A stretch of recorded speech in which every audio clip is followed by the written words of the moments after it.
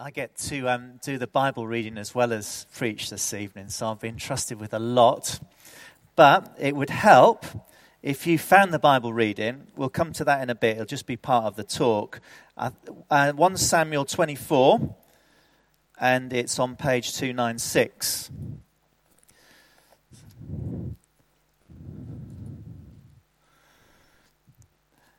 And if you want to know where the Bibles are, they're under the seats, tucked away somewhere. But just, you can put the Bibles to one side. We're going to be coming to them in a few moments. Is it Desert Island Discs where people are allowed to take a couple of books with them? Do you know what they are? The Bible, the complete works of Shakespeare. Anything else? Or you get to choose the two things. For those of you who take the complete works of Shakespeare to a desert island and actually read it, who knows the complete works of Shakespeare sort of from start to finish? Any of you do that at school? Anyone paying any attention at school? A few of you. Okay. I'm assuming that we've got not very many Shakespearean scholars in the congregation this evening, but if there were three words from Shakespeare that are very famous and you know, what would they be? You're allowed three words. To be or not quite, three words. To be or not to be. No, what? I think we've got it in the congregation somewhere. Et tu Brute. That's quite famous, isn't it? What does it mean? And you, Brutus, what was he about to do? Kill Julius Caesar. I was going to give you another clue, but you got there too early. Ides of March, Julius Caesar. What are the Ides of March? What date is the Ides of March? 15th of March. Very, very clever members of the congregation here. I didn't know that. I knew it was in March. That was close, wasn't it? Anyway, in terms of these things, I might have a sort of slightly light-hearted way into the talk this evening. But what was true just over 2,000 years ago is very sadly true today. I would call Julius Caesar and that scene, well-known scene, a knife crime. And we don't have to look too far away from here to know about knife crimes. A boy from Claygate, a footballer at Claygate Royal, stabbed just recently. Someone else stabbed in East London just recently. Jodie Chesney, 17-year-old scout explorer. It's a bit of a national crisis, isn't it? And before we get it out of proportion, I'd like to argue that it's been the same for thousands of years. It's very, very serious indeed. But we're dealing with the same human condition, aren't we? Groups of people trying to take the law into their own hands. I was with someone this week who's a youth worker at Oxygen, which is in Kingston. Has anyone heard of that before? But one of the things that they do as part of that is they've got a program. They're part of the solution, not the problem. I think it's called What's the Point? And it's an initiative they take into schools. And they teach young people how to teach young people to act responsibly around this whole area of knife crime.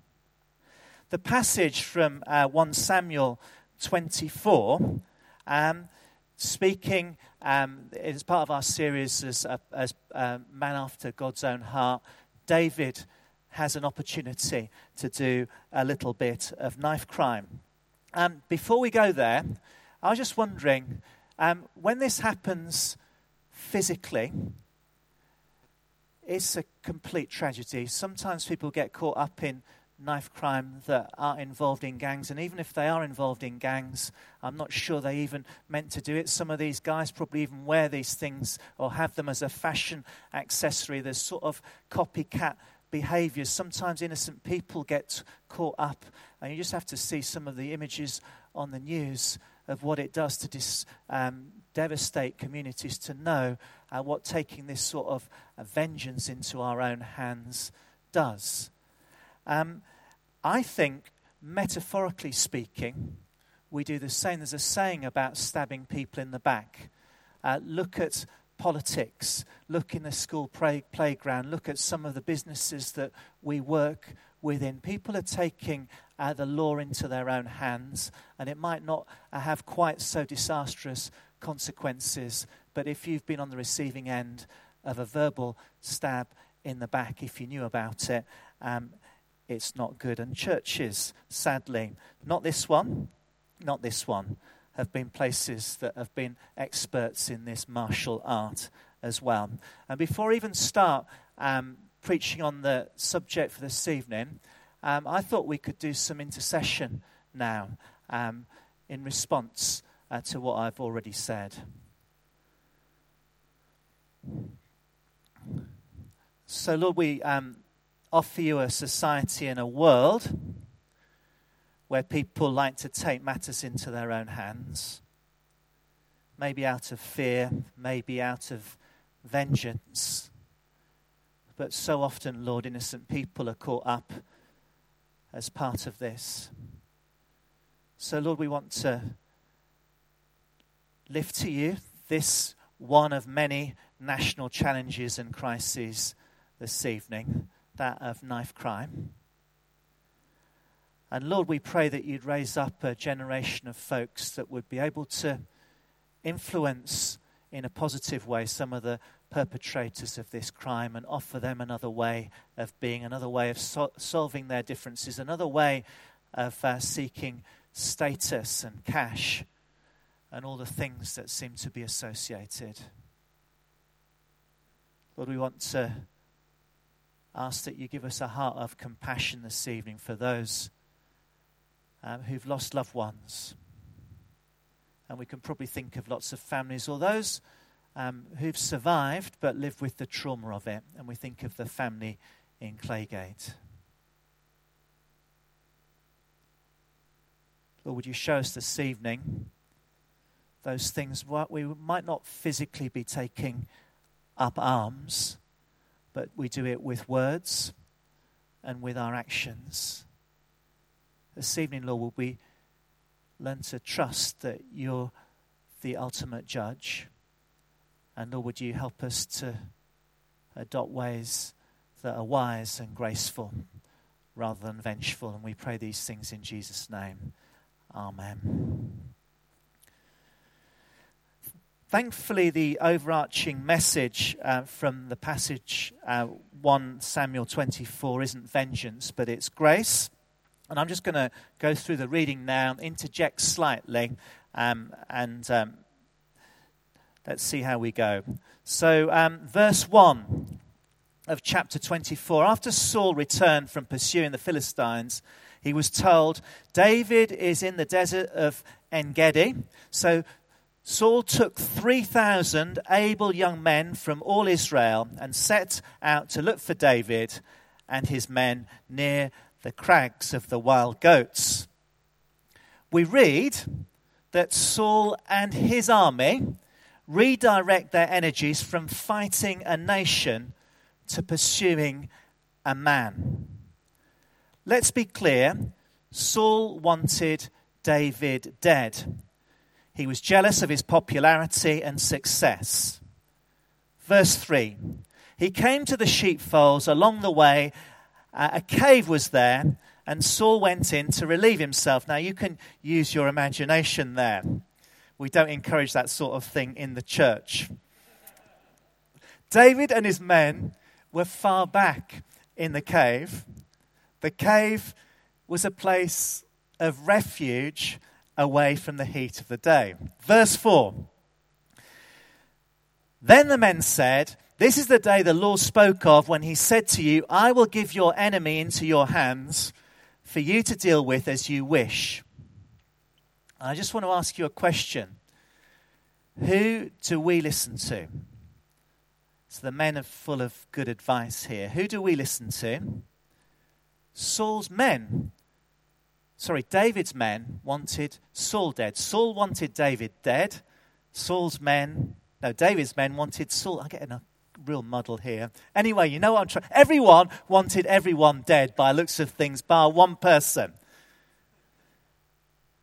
For them, it was the perfect solution to the problem, taking justice into their own hands.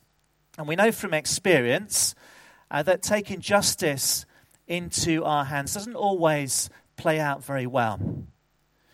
If you take out a world leader, as evil as they may be, there's no guarantee that 5 or 6 or many others won't pop up in their place. So let's take Saddam Hussein as an example. Has the problem gone away? Or what about killing bin Laden? This week, it seems that he had a son who's got a lot of cause for vengeance now, and people are running scared. Was it $1 million that are on his son's head? Then, verse 4b, David crept up unnoticed and cut off the corner of Saul's robe. Now, I have done a risk assessment for this. And actually, I'm quite anxious about doing this.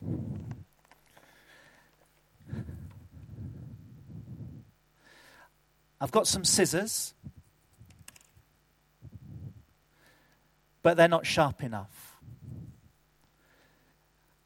And I've got a knife. And even holding this, having said what I've said a little bit earlier, doesn't feel quite right. It's a kitchen knife. Don't get too anxious. That's a very nice scarf, Alison.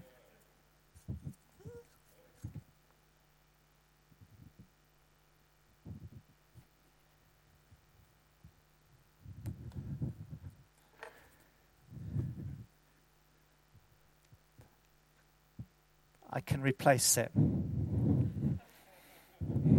It looks quite nice like this, don't you think?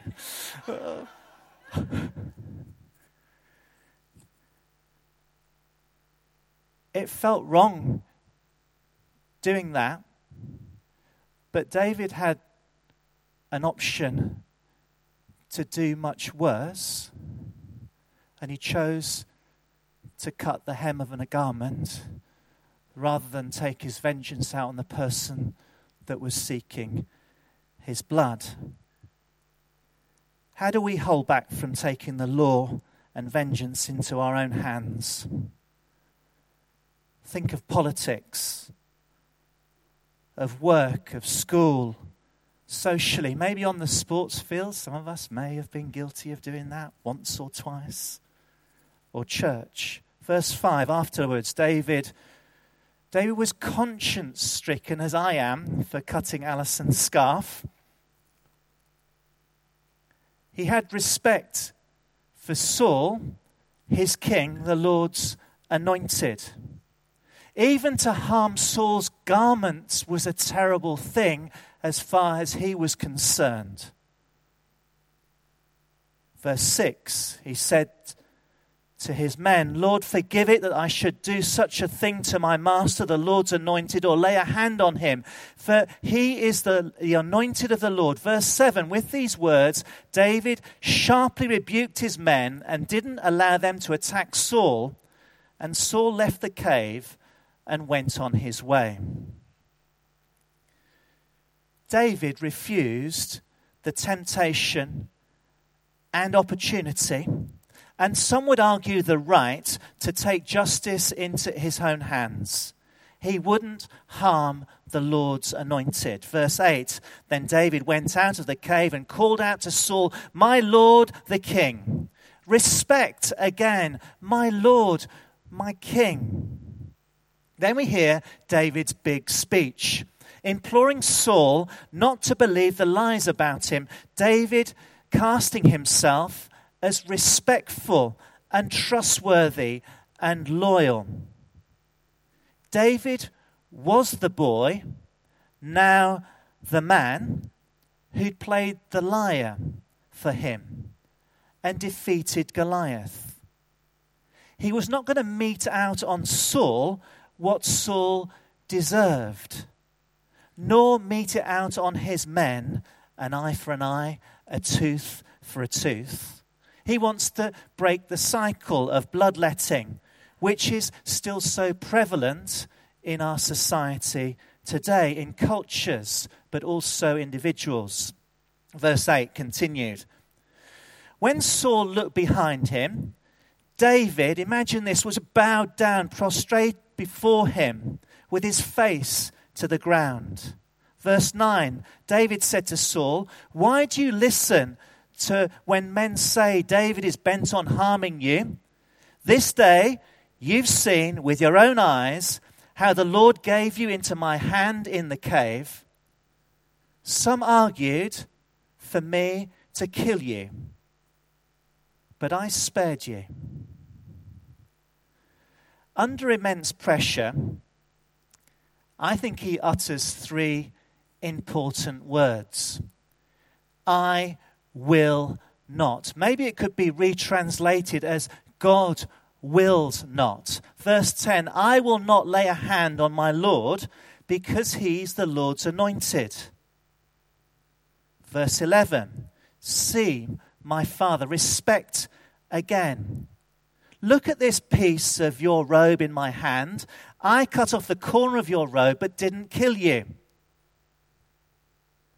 Saul has had a near-death experience and he slept through the privilege of knowing it, but he's very well aware now what's happened. He's been given his life back. Last week, I don't know what service I was speaking in, probably quite a few, but I met a bloke that I knew 20 years ago, used to work with, and we somehow had to have lunch together, and he's just had cancer. He should have died, and he was so thankful. Not prayed many prayers, I don't suppose, in his life, but he did pray one to be kept alive, and he believes he has been kept alive. He's been given his life back. Maybe with me, not quite as extreme as this, but maybe some of you who are living your life your own way and then decide to live your life God's way, found his forgiveness, his grace, didn't get what you deserved. Maybe some of us, on a good day, would think the Lord's given us our lives. We're born again. We've been given our life back. We've been given a fresh start. Verse 11, David makes his case. See that there's nothing in my hand to indicate that I'm guilty of wrongdoing or rebellion. I've not wronged you, but you're hunting me down to take my life. Verse 12, may the Lord judge between you and me, and may the Lord avenge the wrongs that you've done to me. But my hand will not touch you. As the old saying goes, from evildoers come evil deeds, so my hand will not touch you. Against whom has the king of Israel come out? Who are you pursuing? A dead dog, a flea? May the Lord be our judge and decide between us. May he consider my cause and uphold it. May he vindicate me by delivering me from your hand. When David finished saying this, Saul asked, is that your voice, David, my son? And he wept aloud. You're more righteous than I, he said. You've treated me well, but I've treated you badly. You've just now told me about the good you did to me. The Lord gave you into my hands, but you didn't kill me. When a man finds his enemy, does he let him get away unharmed? May the Lord reward you well for the way you've treated me today. Verse 20. I know that you'll surely be king, and that the kingdom of Israel will be established in your hands. Now swear to me by the Lord that you'll not kill off my descendants or wipe out my name from my father's family. I think this is quite a big ask, but David responds positively. Verse 22. So David gave his oath to Saul. Then Saul returned home, but David and his men went up to the stronghold. I personally judge Saul quite harshly. I think his repentance and any tears that he shed were probably crocodile tears. Do you know that? It's like fake. Well, the evidence suggests that it was quite fake. And it's quite interesting that Saul returned home and David went with his men to the stronghold. Like, they weren't hugging and kissing or anything like that after he did his sort of crocodile tears act of repentance. David kept a safe distance. He did the right thing, but he was really wise in that situation as well.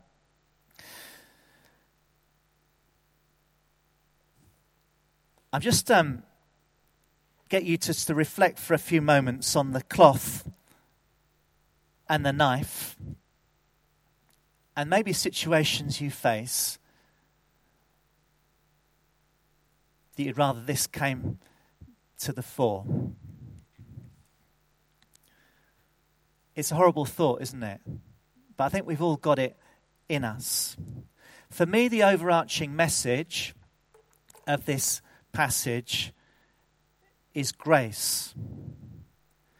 It's also a story as part of a bigger story which for me speaks about the sovereignty of God and kingship. It's also a story about God's people. Like, this was God's family, his chosen people. And they weren't just sort of falling out with each other. They were trying to kill each other. Like, that's quite bad, I reckon, isn't it? For any family of God or any family to be doing such things. But this is God's chosen people doing this sort of stuff. A family dispute that's got seriously out of control. So I've got 3 short reflections. And the first thing, just for us to reflect on this evening, is how do you handle conflict? How do you handle conflict? And there's plenty of it out there. So if there's no conflict in your life, I would like you to check your pulse at the moment.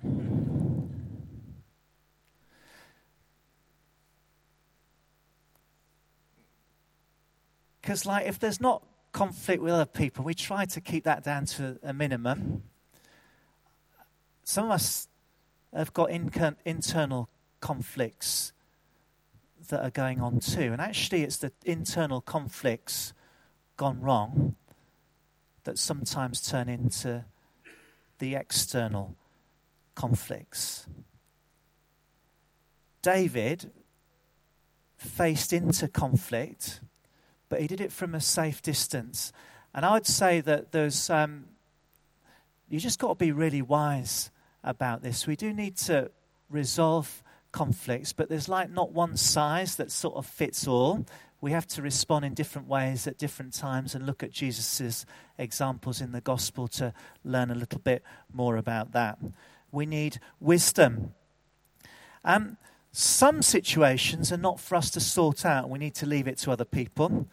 Some situations are hard, and they sort of have to be left in the Lord's hands, and we might be invited to do something. It sounds a bit strong, but I love the passage. I have to remind myself when I want to take justice into my own hands that my scripture teaches, the Lord says, it's mine to avenge, I'll repay. And you really want God to avenge in a really vicious way, don't you, when you say that sort of prayer? But actually we run the risk of him offering the same grace to that other person as he offers to us as repentant sinners. Sometimes we need to get involved and go towards the situation. And often I think it's good to do this and to go into a situation and maybe to use some high-level skills, okay? Do you want to know what the high-level skills are? You know what it is already. That's the first one. It's not a knife, is it? It's to use our ears. Maybe there's one in here as well and in here, and I'd like to call that discernment. And then maybe, just maybe, and I'm a bit quick to sort of draw this first and not last, but we're allowed to say something as well, possibly. But maybe you have to be wise about what we say, and we just hold on back on that sort of vicious weapon, because it can be used in grace as well. The second thing that I'd like to just get us to reflect on, I think the Bible passage challenges us how we view authority. And for Christians, we might not always, or anyone actually, we might not necessarily understand or appreciate our circumstances and those that have authority over us in the church and in the world, but recognize that God's sovereign in this situation. I think I've been brought up understanding that I'm meant to pray for and respect those in authority, but I've spoken to people that come from places like South Africa under apartheid, and that's like quite a tricky call there, isn't it? And what about Dietrich Bonhoeffer? Some of you might know about Dietrich Bonhoeffer, but he challenged the Nazi regime. He didn't say this is okay because it plainly wasn't okay, and it's thought that he might have been part of a plot that was going to kill the Fuhrer. But if you read his writings, they're some of the most profound Christian writings that you will ever read. It's difficult, isn't it? So again, it's not one size fits all, but as a general rule, we're to respect, and it's always a right thing to do, to pray for those in authority, regardless of how good or bad they are. And maybe, just maybe, like David, we can learn how to submit to earthly authority, but in a safe way. Thirdly, the Bible challenges us to examine how we exercise authority. We can hold a position of authority or power. Saul had it some of the time. David definitely had it in this situation. And we just need to be wise about what we do. It seems to me that bloodletting seems to breed bloodletting, and it never seems to go away. But maybe with us and how we exercise authority, look at the fruit of our actions. Authority, I think, is given often by followers, and it's not ours by right. So if we mess up loads and loads, and you'll have heard me probably say this before, just look behind you and you'll find not many people following. Saul wasn't worthy of respect, but I think he got a band of followers probably out of fear and maybe a loyalty because of his position. I imagine that folks who served David often did it willingly. There was very little in it at that time, maybe, for them. When we think the use and misuse of authority is it's not being exercised properly, where there's injustice, betrayal, conflict, what do we do in those situations? And I think we could do, we can't do any better, actually. I was going to use a negative, but we can't do any better than look at the life and the witness of our Lord Jesus Christ. And as we come into Lent now, I just think about Palm Sunday and those welcoming crowds. And a few days later, it going completely pear-shaped. Folks that he'd sort of fellowship with, one betraying, the other abandoning, trumped up charges, been whipped and scorned. And it wasn't quite a knife crime, but instead of maybe a knife and there was a sword, there were, I imagine, and there might have been more, but 3 nails.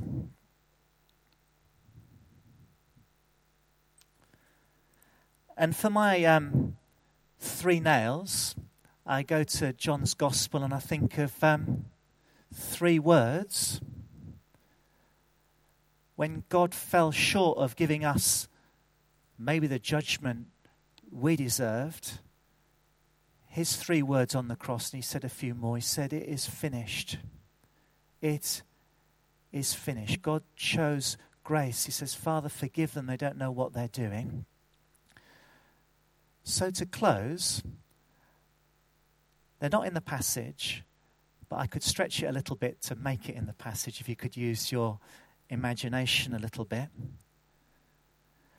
But I think maybe we need to know this evening, words from the Lord, I know you. I know you. I've chosen you. And as Christians, and this is the link with the passage, You are the Lord's anointed. I know you. I've chosen you. And as far as God's concerned, you're his anointed. And with his anointed, I think he applies this to all human beings actually. 3 more words. I love you.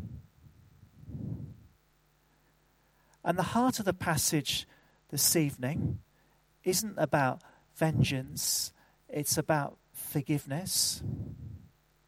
So maybe you need to hear this as well this evening. 3 more words. I forgive you. Amen.